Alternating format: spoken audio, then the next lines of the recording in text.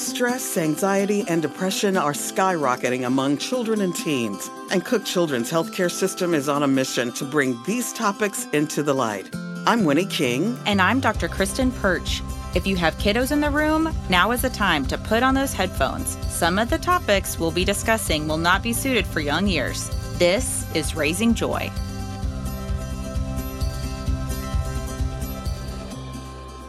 Hi, and welcome back to Raising Joy. My name is Dr. Kristen Perch, and I'm a child and adolescent psychiatrist at Cook Children's Hospital.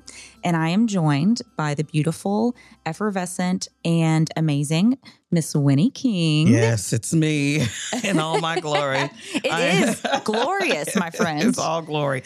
As I'm the Senior Vice President of Communications, Inclusion, Diversity, and Equity. So they gave me two jobs. Right. Oh, so I'm that important. I love it, though. Yeah, I have two jobs. But we need it, yeah, right? We do. And I also love that the leadership combines those things.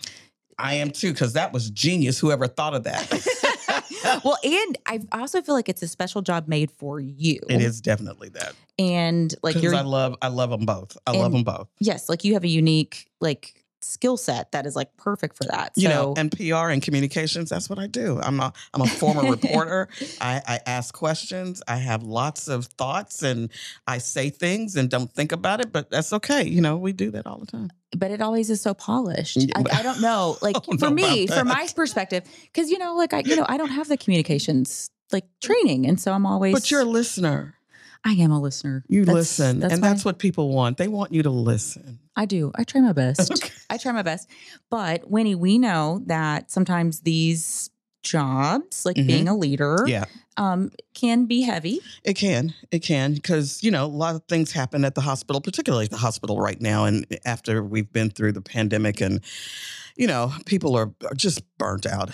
It is a tough time. And, one of the things that happened a couple of weeks ago, there was an incident at the hospital. And so I really wanted to talk to my team about it. And I really thought about it really hard. And I thought, I could be going to HR jail if I'm not careful asking the wrong questions. But I wanted my team to talk to me about how they self-care. Mm-hmm. And because of this incident, I said, you know what? I'm going to take the time and I'm going to sit down with each of my team individually and have them come into my office, and we're going to talk about how you intentionally self-care. How do you care for yourself? And if you don't have a regimen, a program, or something, let's sit down with a piece of paper and let's figure out what you can do. I love that. I was very transparent about what I do. I drink too much, but no, I'm just kidding. That's I'm part kidding. of it. I'm kidding. I'm really kidding. But I love to walk. I love to listen to music while I'm walking.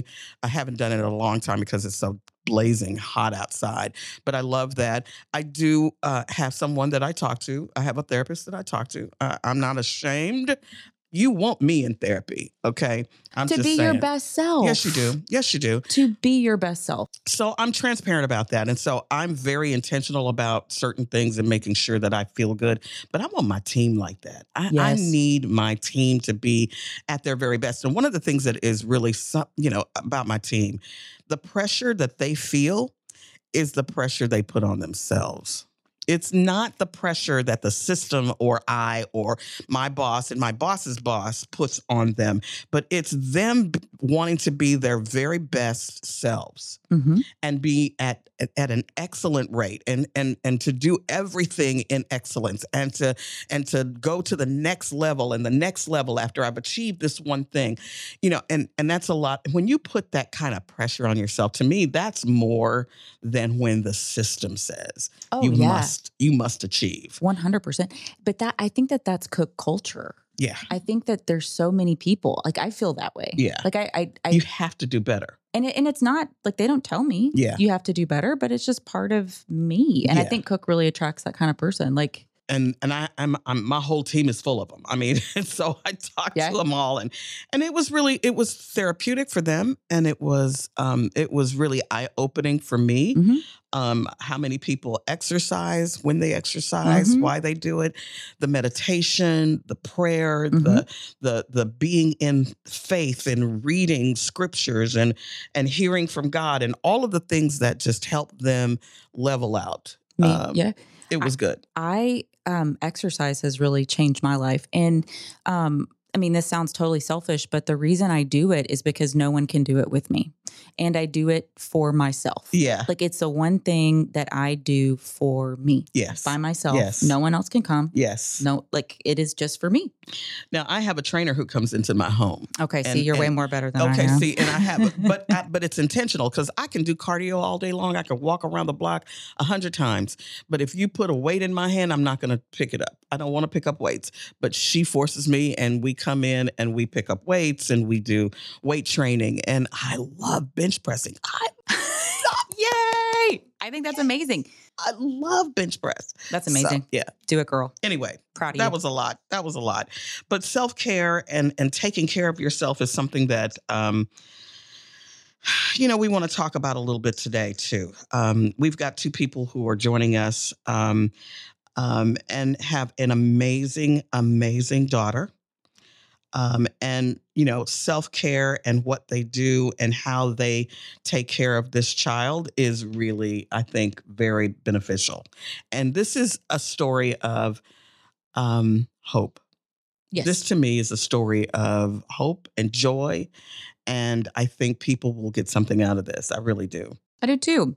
So our guests today are Brandy and Nick Lumbert, and their 17-year-old daughter, Payton, will be joining us a little bit later in the studio. But first, we're going to talk to her parents. So welcome to Raising Joy. Thank you.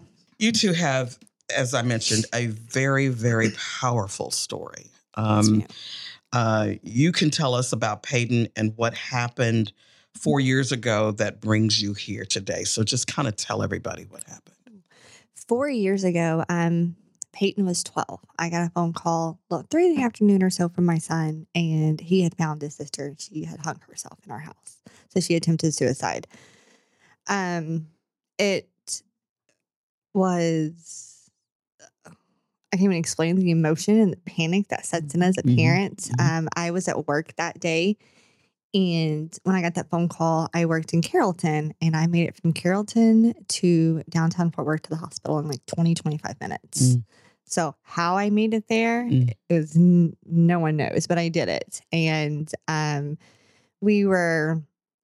remember walking in and just, running to the emergency room. They knew exactly who I was. I came bawling my eyes out inside the hospital, and we went back there. And when you, as a parent, you walk in and you see your child there, and there's nothing you can do. Yep. And then my husband hadn't made it to the hospital yet, and then she flatlines right in front of me.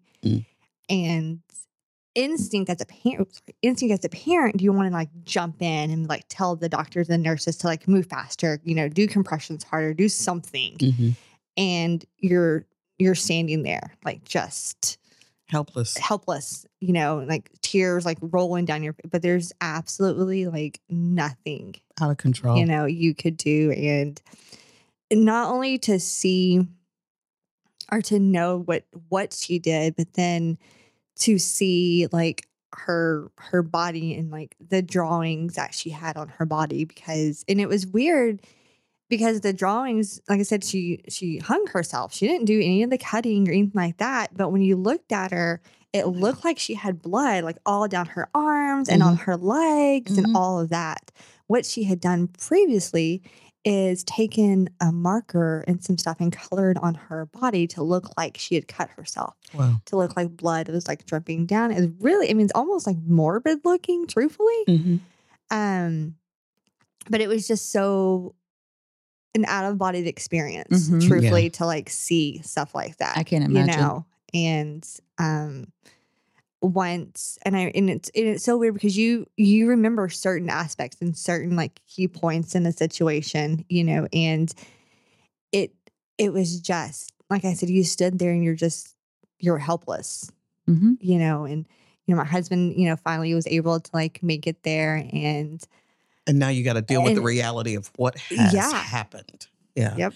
Let's talk a little bit about how this happened. What caused, because I'm all, now that we know that she's doing well. Mm-hmm. She's doing well. Thank God she's doing well. Absolutely. So what is it that caused her to want to do something like that? Were you able to uncover her thought process? And we know she's 12. Okay, so let's talk about the frontal lobe that's not completely developed. Right. Let's talk about that. But what did she say?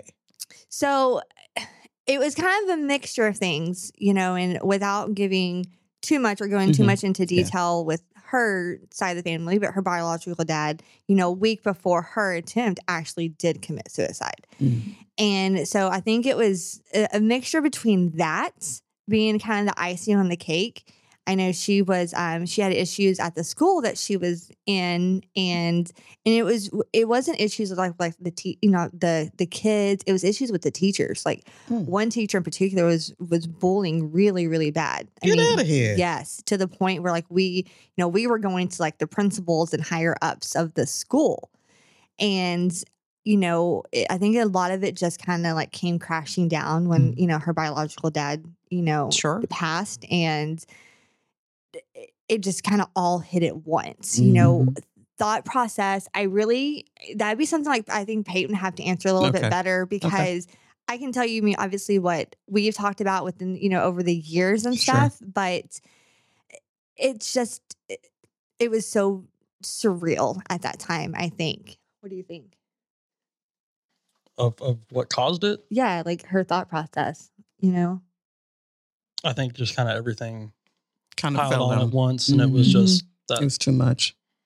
That was, and again, she's 12. She's not 40. Right. She's 12. And the brain just hasn't done what it needs to do. There wasn't a whole lot of fully defined thought. Right. And also too, they're just here and now. So if here and now is awful and like full of suffering, like it's hard. They just can't predict the future or see that things could get better. And it's not. I mean, it's just brain development. It's just biology. Yeah. And it's crazy that you make that point. Like it's the here and now. There was, I don't know, probably maybe 2 or 3 weeks after the incident, I finally went back to the house for the first time, and you walked into her room and we found it.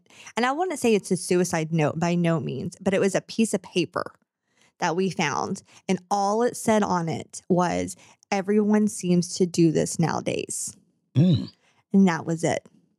And you're just like, oh my gosh, like what in the world? And of course, and then at that point as a mom, I completely break down all over again, and, I remember asking her about that, and she's like, but it's the truth, Mom.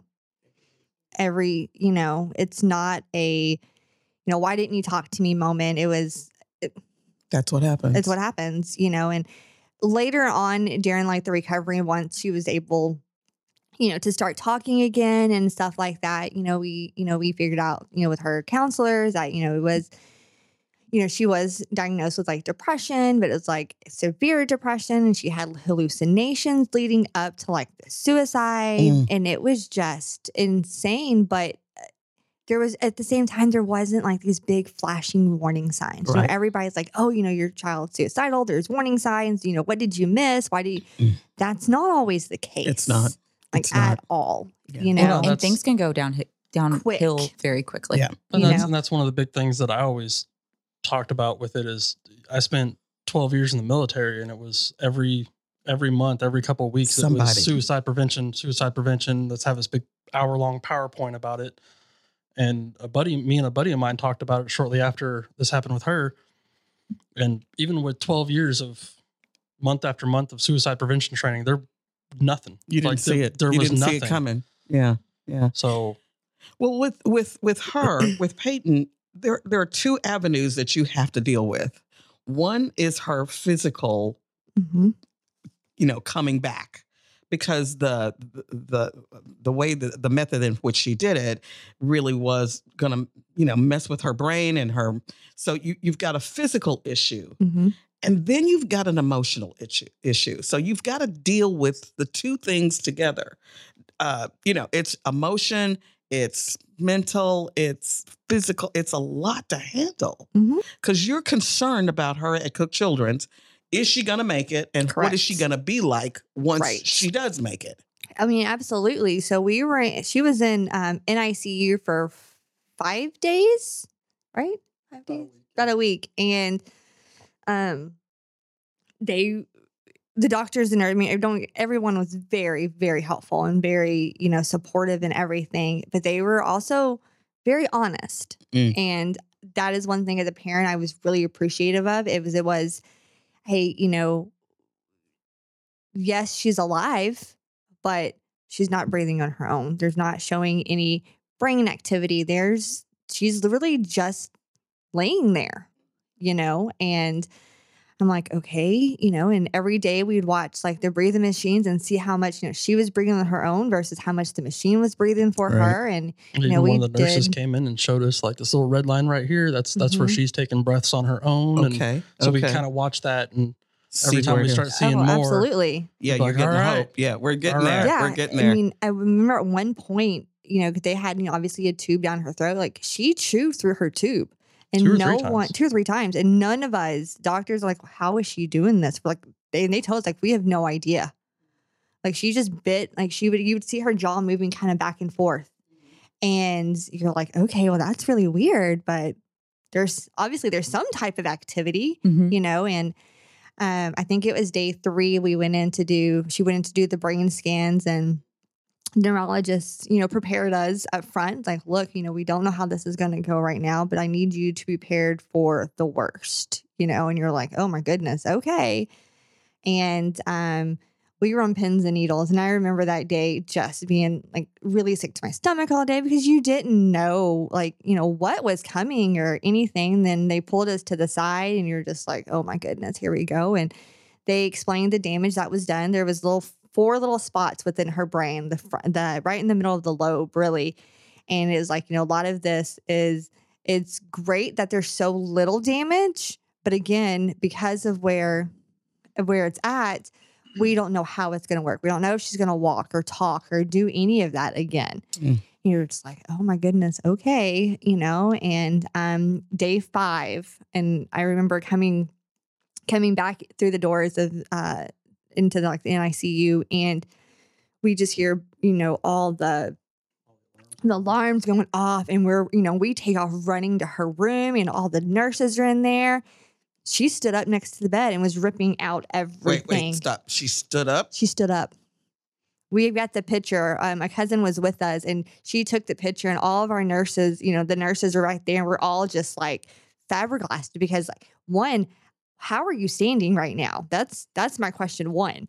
Like, where did this come from? And she yanked everything out and looked dead at us.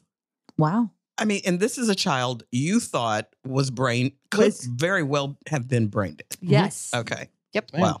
Jeez. And he's showing me the picture. Yeah. I mean, and 2 days later, we were moved up, out of NICU, and they're like, time to go to the floor. Yeah. Like, let's see where we're going. Yeah. And you're just like, okay, here we go. Yeah. So as a parent, you're really excited at that point. You're like, yes, but then you're in your head, you're like, wait a second. What are we left with? What are we left with? What are we doing? What's next? And there was a lot of like, what next questions. And it was just like, you don't want to get your hopes up, but, but at the same time, you're like, wait a second, this is really good. But how, and it's crazy because you look in movies like, oh, they always say, like Grey's Anatomy is a perfect example. Yeah. You have this one really key point, and then all of a sudden, like the patient goes the opposite direction. Yeah.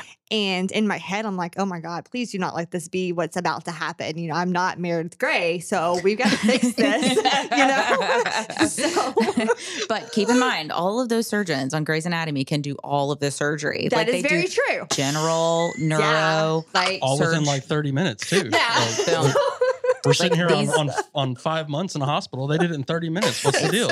Miraculous. Like, I feel like I'm getting gypped here. Like, what did I miss? Oh my gosh. So, how long were you at Cook Children's? We were at Cook's for 45 days. Wow. That's a long time. It is a very long time. But again, the everyone there was, great. My husband and I were lucky enough. We got a room at the Ronald McDonald House, and they, it was just under the circumstances, it really was a great experience in the aspect of we knew our child was to be taken care of. We knew we had some of the best people on our team and on her side. And that was like really, obviously that was really important. I was, got to the point where I was able to, leave the hospital and walk down, not sleep in the bedroom next, on a little bitty couch, and I could sleep in a bed or something like that. But it was a trying time, and it was, I remember multiple times the nurses came in to make sure that we were taking care of ourselves. Oh yeah. Like they would come in and actually ask. Self-care. When was the last time you left? Like when was the last time you went and got something to eat? Yeah, exactly. Yes. Yeah, you have to. It took, and I'll be honest, probably the first 2 weeks, I didn't leave. I wouldn't either. I understand that. I mean, going, even when she's like in an ICU, going from like where her room was to the outside where like the family and all that was 15, 20 minutes tops. Like there was I went into the chapel because it was like right down the hall for a second.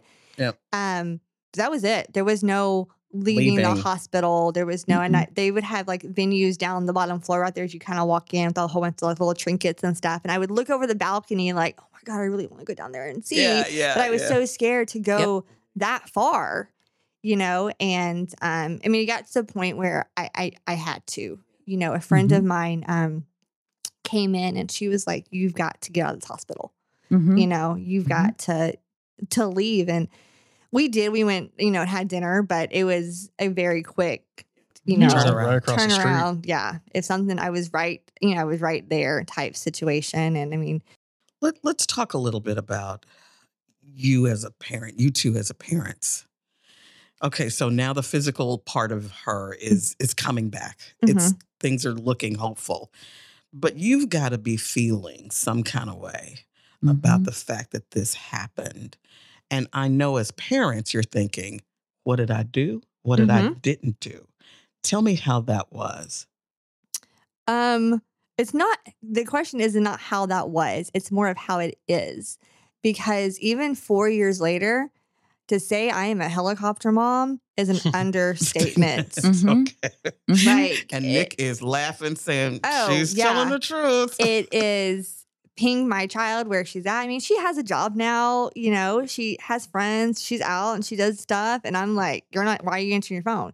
I called you 5 minutes ago. Where are you at? And I am blowing it up. And it's just more of I have to almost, and I laugh because it's almost like a life check. Just say, I don't care if you send me an emoji, just something. And she's like, oh my God, Mom, you're annoying. Okay. I don't care. It's in the job description. Yeah. I'm like, this is, my annoyance is, because of a life choice, unfortunately, that you made. And this is, I don't want to say it's a consequence because it's not a consequence by no means. Every action has an equal and opposite reaction. Okay. Listen to logic over here. I'm not the logic in this relationship. So. She's laughing. But there's just anxiety there. Yeah. Oh, absolutely. And always, do you think it changed? I mean, obviously it changed the way you parent.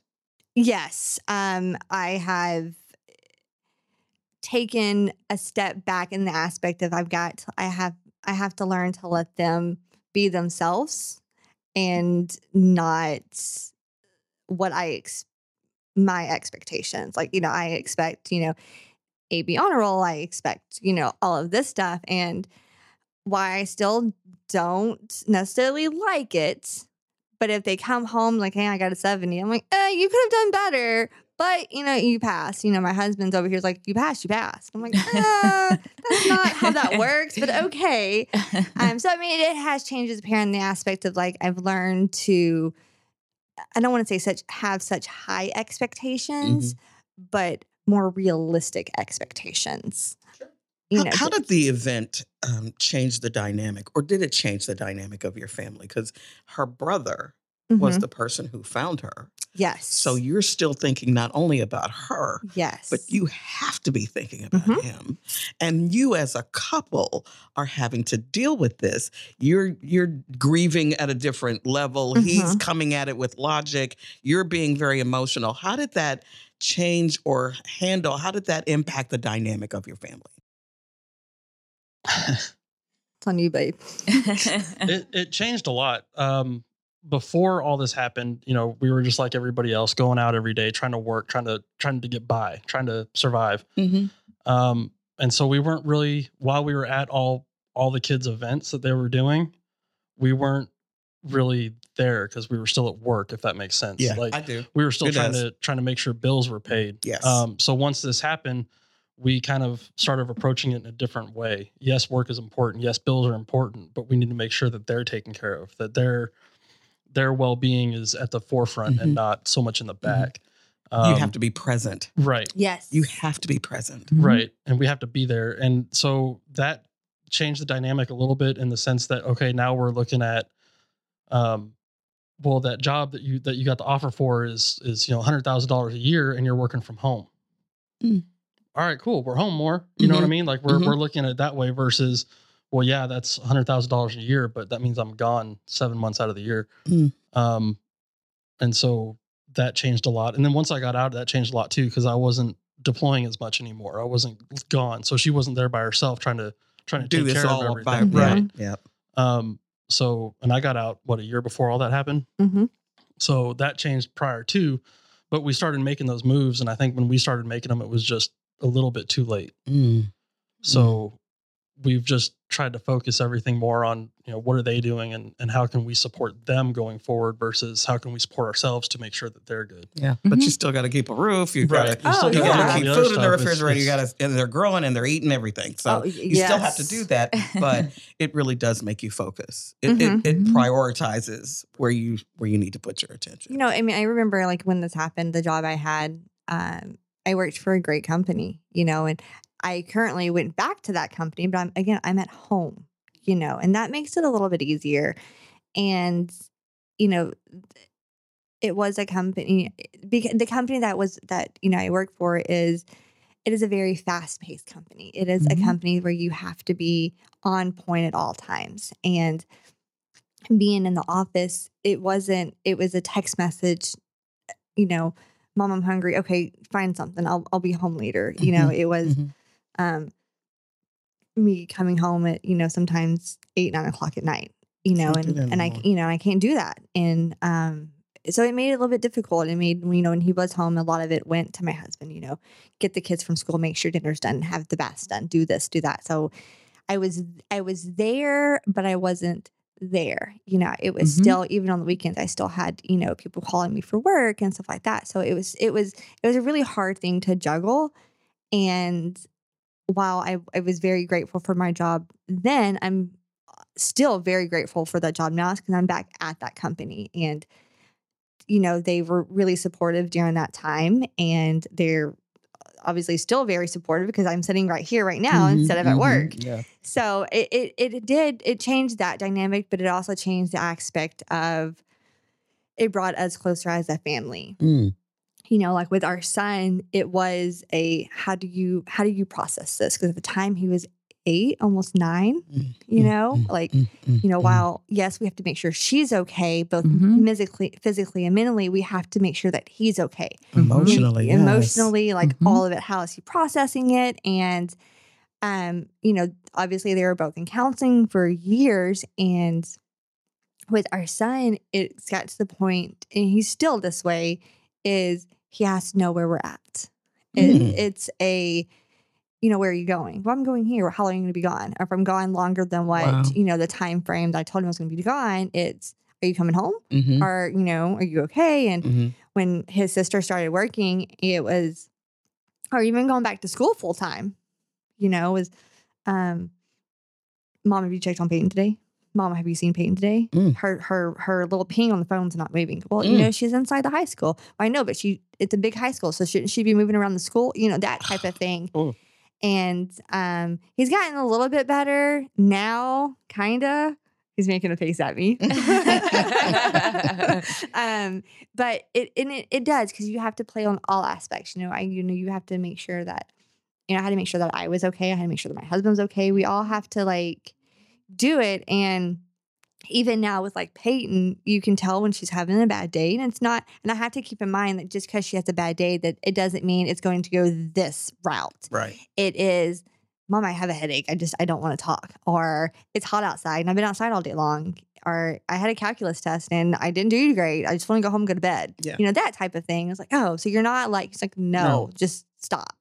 Okay, well, all right, I'm going to go over here, I guess. So right now she's doing well. Oh, yeah. Right now she's great. So right now she just yesterday got her permit for driving. Yay! Yeah. We're excited. She's not overly excited about the situation. I don't know. After riding with her yesterday, I'm not really excited either. Not excited either. She drove to the barn last night for the first time with all four of us in the car. And my husband was in the back seat. And he's like, I don't know if I can do this much longer, you guys. Are we almost there? And I'm just like, oh, I'm so sorry. But I mean, she's an AV honor roll student. She's got, she's working getting her driver's license. She applies for college here coming December. She's got 2 goats. She's got livestock. She shows, she shows livestock for, FFA and 4-H. And, she's an everyday teen now, and looking back, it's almost surreal, because I know what it was like to know that she wasn't going to make it this far. I saw the numbers. I saw, the testing and stuff like that. We had her tested. We've heard it from the doctors. Yeah, we've heard it from the doctors, not just the doctors at Cook's, but the doctors at JPS, the doctors, down in Houston when we got transferred to Houston for 5 months. It was, eventually she's going to hit a plateau and that's where she's going to stop.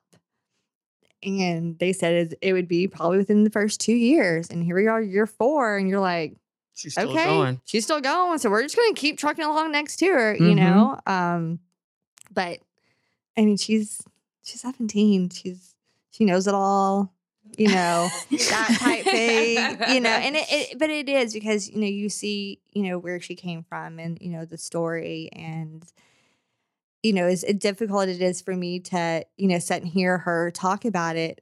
I think that's great because no matter what my husband and I say, that wasn't us that went through it. We can tell you as a parent what it felt like, but we've never been in that situation. And if she can say something and it helps somebody else, whether it's an adult or another child, as uncomfortable as it makes me to hear it, have at it. Well, that no teenager is going to listen to a 40-year-old about how all this works, but they might listen to another teenager. You're absolutely right. You're absolutely right. Exactly. Right. You're right. I think I would know, but that's not the case either. You know. Yeah. So, but I mean, she's done great. It's been a challenge, and I look at it, it's brought us together, tighter as a family. It's got us, more in our faith. It's got, and I can tell you guys stories upon stories, and you would look at me like I've lost my head, I've lost my mind, or I've gotten a second head just based on what she's done and what we've experienced her in a hospital. I remember it was around his birthday, and we were in Houston, and he was getting ready to go home the next day, but she hadn't slept in like 36 hours. And she was on like 14 different medications at the time. We couldn't figure out why. She started hallucinating again. She was seeing my nephews, who she hadn't seen since before all this happened. And I remember going, like, what are you laughing at? She's like, haha, so-and-so is over in the corner. They're playing peekaboo. And you're just like, what? Who? There's or nobody what? over there. There's no one over there. Like, it's just me. And you're just like, no, he's behind Dad. And you're like, who's behind Dad? And it was so weird because when we were in Houston, the bed that she was on, because she was like an Evel Knievel in Houston. And so they had, those little pressure sensors that they have on the bed, that alarm when you go off. Yeah. She figured out how to move it. She unplugged it. Well, that time, but she managed to figure out how to scoot it with her on the bed so she can reach over to unplug it so she can get up and walk out of the room at night. take selfies in the bathroom. Oh my goodness. Without setting off the alarm. And at this time, she was still a fall risk. She was not supposed to be walking by herself. Wow. I mean, she had like the bracelets, all that. And then they also had like a monitor because in the hospital in Houston, the doors would alarm when the kid, whoever got too close. She managed to take it off. And I have a picture of her and she's looking at me just dangling it, smiling. And you're like, what in the world, kid? I know. And I mean, I called the nurse. I'm like, she's like, how did she? I'm like, I don't know. Peyton's like, I just squeezed my hand this way and kind of wiggled it this way and did this. So we ended up having to put it on her ankle. Like a little ankle monitor. Sister, and she was so proud of herself that she got out of it. Wow. And she would go up to the door and be like, oh, look, it doesn't go off. And you're just like, she may have a career in hospital security consulting. Oh, great. She can tell them hey, this is what didn't work. And this is how to get out of your system. Yeah. And she could help a lot of people that way. Yeah. I mean, she did it. Degree doesn't work out. There you go. Yeah. Right. Wow. Yeah. I mean, he's holding up. You'll see him every once in a while. I hold up the phone so I can see it. I went to this because I know what he's trying to get to me to say is I would go get macaroons at the mall in Houston and I would come back and they were so good. Oh my God, they were amazing. And I had them sitting on the windowsill in the room. Well, again, monitor on the bed that alarms when she gets up. And so I walked out of the room to talk to her psychiatrist about some of the testing or something like that. And I walked back in, I grabbed the box and I'm like, I could have sworn there was more macaroons in here. I just bought 24 of them. There's only 4 or 5 left. And I'm like, I only had 1 or 2, I thought. And I look over and she's got crumbs all over her bed. And I was like, what did you do? And she's like, well, because at first we busted her. And she's like, oh, I was just trying to look out the window. And I'm like, okay, that was weird, but whatever. First off, why are you up out of bed? And she's like, oh, whatever. And I started looking wait a second. She's like, I did look out the window, but long enough to grab your box of macaroons. And then I heard you. So I had to go really fast to put it up. And you're like, okay. That was great. All right. Boy. Well, we need to get this escape artist in here. Yeah. Let's hear from the escape artist. We need to get the security girl in here and see. All right. So we have the beautiful escape artist, Miss Payton, here with us. Payton, so do you remember the flavors of the macarons? Lavender. Lavender. Okay, I had one this weekend and it was delicious. It was good. So I am with you 100%. How so your mom told us a story about all that you've overcome and now you're a senior in high school, or you'll start your senior year here in a couple of weeks. Yeah. What do you think about being a senior? I'm honestly just ready for it to be over. You're ready for it to be over. And move on to the next thing, right? Mm-hmm. Okay. And what do you want to be after, or what do you want to do after high school? Eventually go to Tarleton State University. I love that. So thinking back to how far you've come, what do you think has been helpful? How did you go from I'm in a hospital bed, I miraculously get out of the bed, to now I am a senior who's ready to move on, graduate, and, go to Tarleton? I just really just look at my life as any other teenager would. Okay. So. That's awesome. You are so willing to tell your story, right? Why? Because, even before my incident, I had friends that tried to attempt. Mm-hmm. And I would not let them. I'd call the police before they even got to that point. Mm-hmm. And so I had their parents come to me, thanking me, pretty much their whole family coming to me and thanking me. But no one did that for you. Did you tell anybody? You didn't. Why? I guess I was just really kind of one of those people that bottled everything up. who gave really good advice, but not take any really good advice. Yeah. Well, okay. Gotcha. How do you think your parents are handling all of this and have handled it over the last 3 or 4 years? Because your mom has talked about being a real helicopter mom. How do you think that they are handling all of this?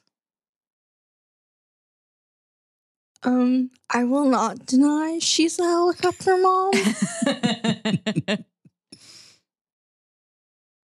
But I think just by observing them, I think my dad has handled it the best out of all of us. Do you blame her for being a helicopter mom? No. Okay. And you know she does it because she loves you, right? You understand the reasoning behind it. Yeah. Okay. And you tolerate it very well, right? Sometimes. Yes. Spoken like a true teenager. Yeah. You know. Sometimes. Absolutely. What's the big message out of this? I would say just like it doesn't matter who you reach out to as long as you just reach out to someone.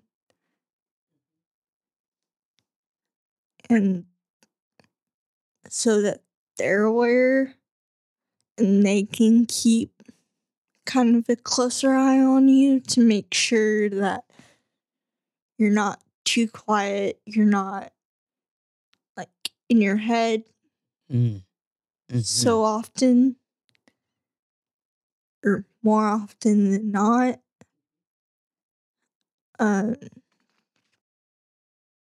And just do the things that need to happen. Yeah. So that you can keep yourself safe. Yeah. Well, and Payton, how do you keep going? Like, how do you take care of yourself day to day? We're talking about like how we take care of ourselves. So how do you take care of yourself?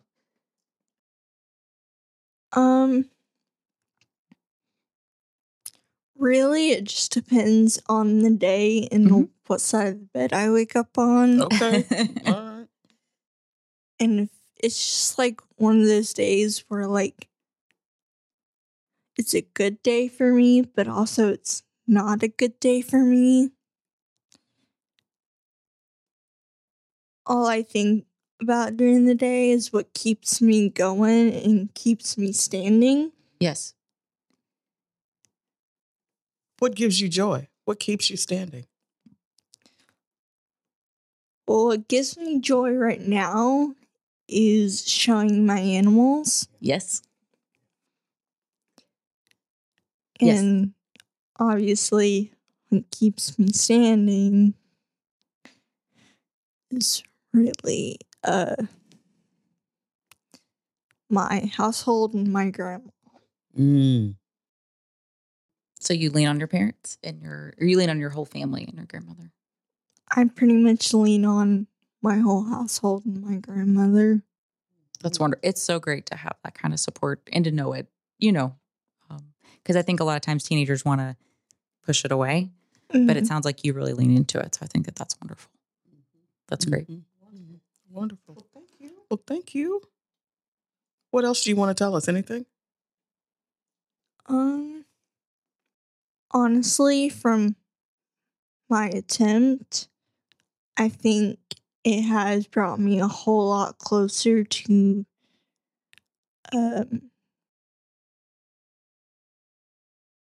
both of my parents, especially my mom. Mm-hmm. And that's very special because something like this can sometimes really tear people apart and not bring them closer.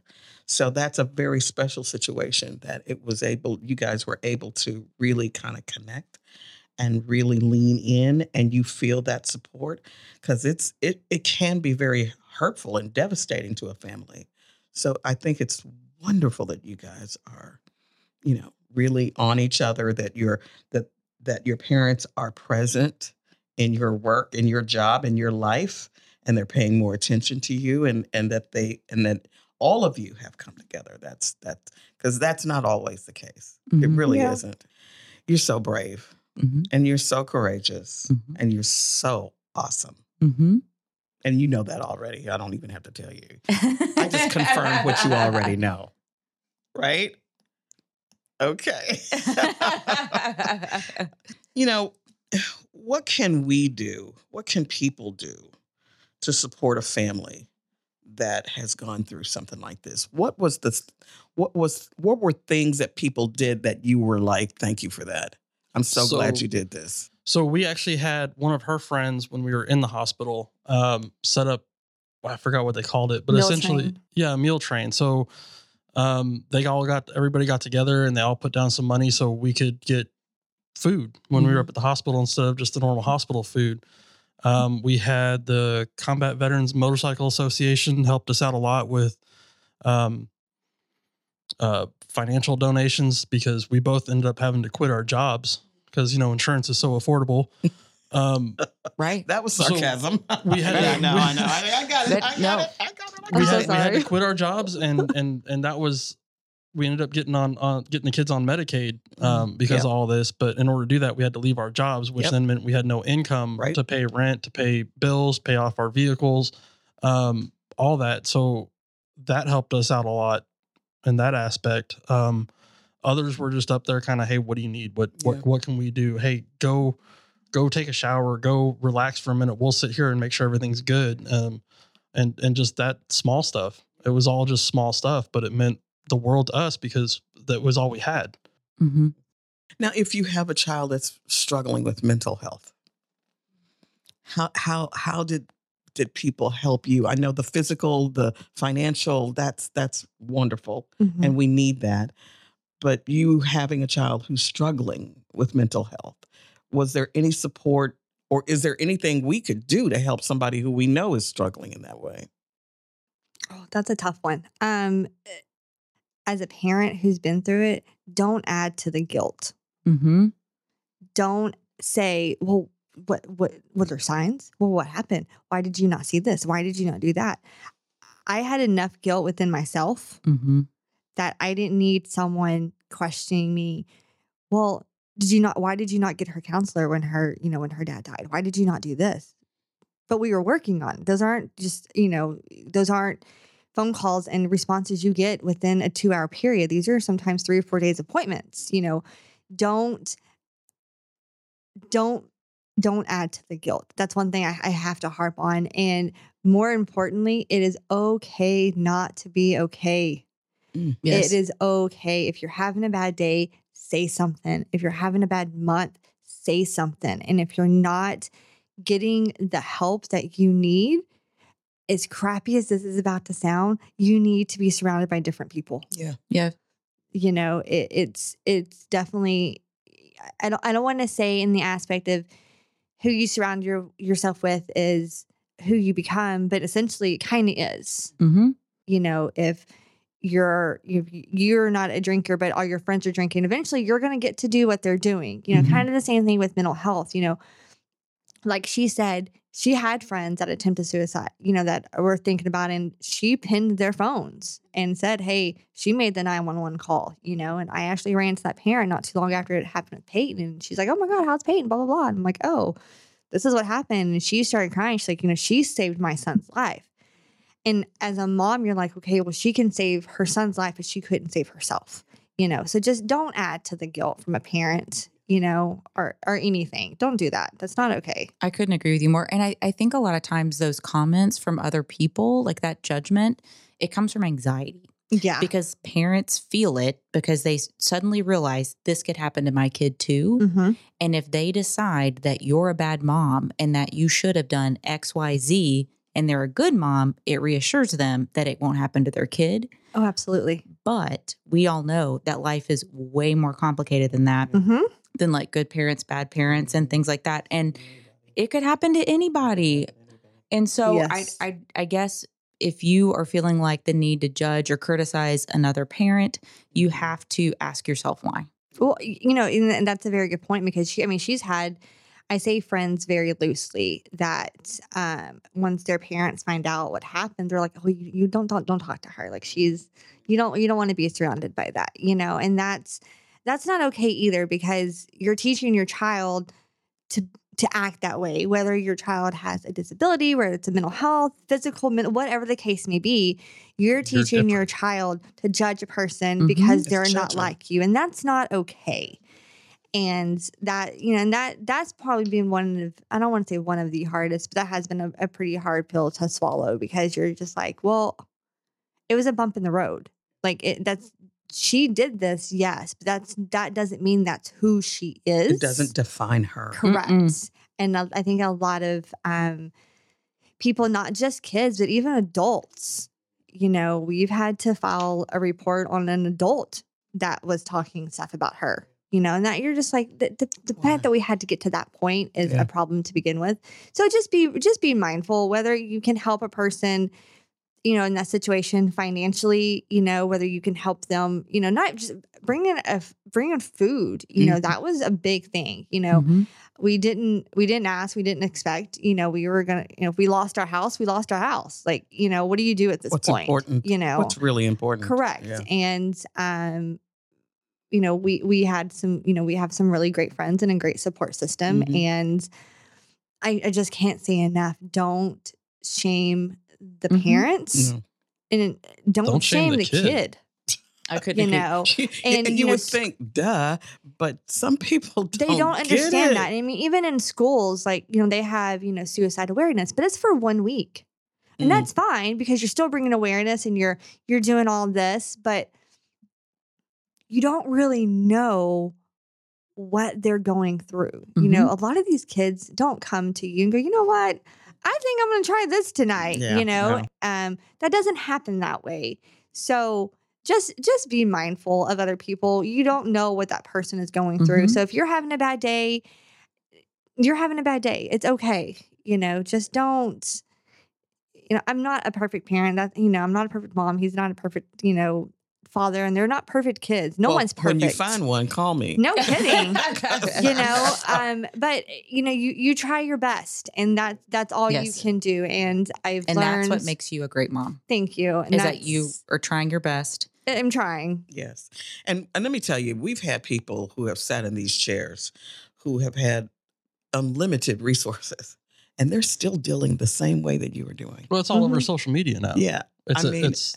It is. I mean, you look at TikTok for an example. There was a challenge right around the time all this happened where not only that, but let's see how long we can hang ourselves before we black out. Like, I mean, come on now. And that's a whole nother, that's just the things, like, these kids don't understand it. And, I'll be honest, I didn't know, I knew some of what was on her social media at the time. I didn't know all of it. And what I found out after the fact, I was just blindsided and devastated, and you're just like, oh my, but I check her phone. But what parents don't understand is you can check that child's phone, but unless you know how to work that app, they can still hide it. Yes, they can still hide it. And it took one of her friends. It's like, oh, you didn't see this. I'm like, what are you talking about? I didn't see what. And it would just happen to be pictures of, what she used and how she was planning on doing it. And she posted it on social media a few minutes before. And not one person said anything. And it wasn't until after the fact. And I'm not blaming, I would never blame another child, because it is what it is. But again, how do you, as a parent, as a doctor or a therapist, how do you address that? How do you be like, hey, maybe if you see something, maybe you say something. We've definitely pounded our kids. If something doesn't look right to you, say something. Yes. Let me and your dad be the bad guy. If you don't want your friends to know that you found it or you said something, that's fine. I'll do it. I got access to your phone. Now I do check her phone. Now I know where she hid stuff. So I go through those things. Ooh, that helicopter coming. It is. But you have to. I feel like I have to. You have to be. You have to be. You do. And I'm looking like, here she's 17. She's going to be senior in high school. She's getting to drive. And in my head, I'm like, all right, we've got, the iPhone tracker. I can buy an Apple tag. I can do this and I can do that, But at the same time, you got to let them be. Like, and it's hard. It's so hard. As hard as it is. And I'm looking like, she wants to go to college. And, at first she's like, I want to go to Auburn. I'm like, do you though? Do you want to stay like in Texas? And she's like, no, I'm going to Auburn. I'm like, I don't think you are. But then when, obviously we showed, like numbers to papers, we did this and like the VA stuff. And she's like, oh, so I can stay in Texas. Mm-hmm. Like, yeah. And I was like, yes, but it is a helicopter mom. But at the same time, it's, she is her own person and she's thriving and she's doing good. And at some point I have to like take a step back, and let her be who she is. And this really is an extremely hopeful story. Mm-hmm. Thank you. This is an extremely wonderful story. And you guys have landed not only on the other side because she's doing well, but because it really did knit you guys back together. I mean, and when I said to her, this could have easily gone the other way, and it really could have. Oh, yeah. How many marriages break up behind something this catastrophic? But you were able to come together as a family. And now she feels so supported by you guys and the grandmother. I mean, that's important. Awesome. That's amazing. That is awesome. And that's what we all need, is that little bit of support. I'm just, it is so hopeful. It is raising that joy for us that we need to have. I didn't want this to be a heavy and weighted down conversation, but I really want people to see the ray of sunshine. Yes. Just to elaborate a little bit on the how lucky we are to still have her. For the people listening, she was up there for what, roughly 12 minutes, roughly ballpark. 12 minutes. And the hanging. Yep. And the officer that cut her down said the only reason he did it was because her body was still warm. Where we've actually remained friends with that officer, and I still talk to him every day. So her brain is without oxygen for 12 minutes. Between the time that he called, my son called 911, and the time the first officer got there was roughly 12 minutes. Okay. So we don't know how long she was there before. Right. Because he'll tell you, he's like, I came out of my room and I went to the kitchen to grab a snack. And on my way back, because, on the way back, you can see kind of down the hallway where the rooms are. He's like, and that's when I saw her. And I do also want to point out that this kid not only saw her, was able to remain calm enough to call 911, give them the address, tell them what happened, get the dogs out back before the cops arrived. So that the dogs are not eating the cops? Right. Come in. Okay, gotcha. But all that, he was able to check the pulse to see how all that, he was in Cub Scout. So, I mean, he kind of knew some of that stuff, but he was able to remain calm in that type of situation. He checked the pulse on her wrist, on her foot, and then behind her leg. Shut up. Yeah, and he'll tell you, he's like, I felt it. And the cop said, he's like, when we got that, there was no pulse. And that's okay. I would rather him feel that, you know what I mean? He needed it. Yeah. Yeah. This is miracle stuff that makes you feel extremely hopeful, and that she has come out not only physically, but emotionally. She's coming out on the other side and doing very well. You guys are courageous and so brave. And thank you for giving everybody that ray of hope and sunshine. And in today's world, we need some of that. Yes, ma'am. We need some of that sunshine. Not the heat, but we need the sunshine. Yes. Y'all, they can take the heat somewhere. I'm so That's sick right. of this 72, heat. I'll be all right. Sick of this heat, but the sunshine is what I love. Thank you. Well, to our listeners, thank you so much for tuning into the Raising Joy podcast. You can help us by leaving a rating and a review. And until next time, just breathe. Open up. You matter.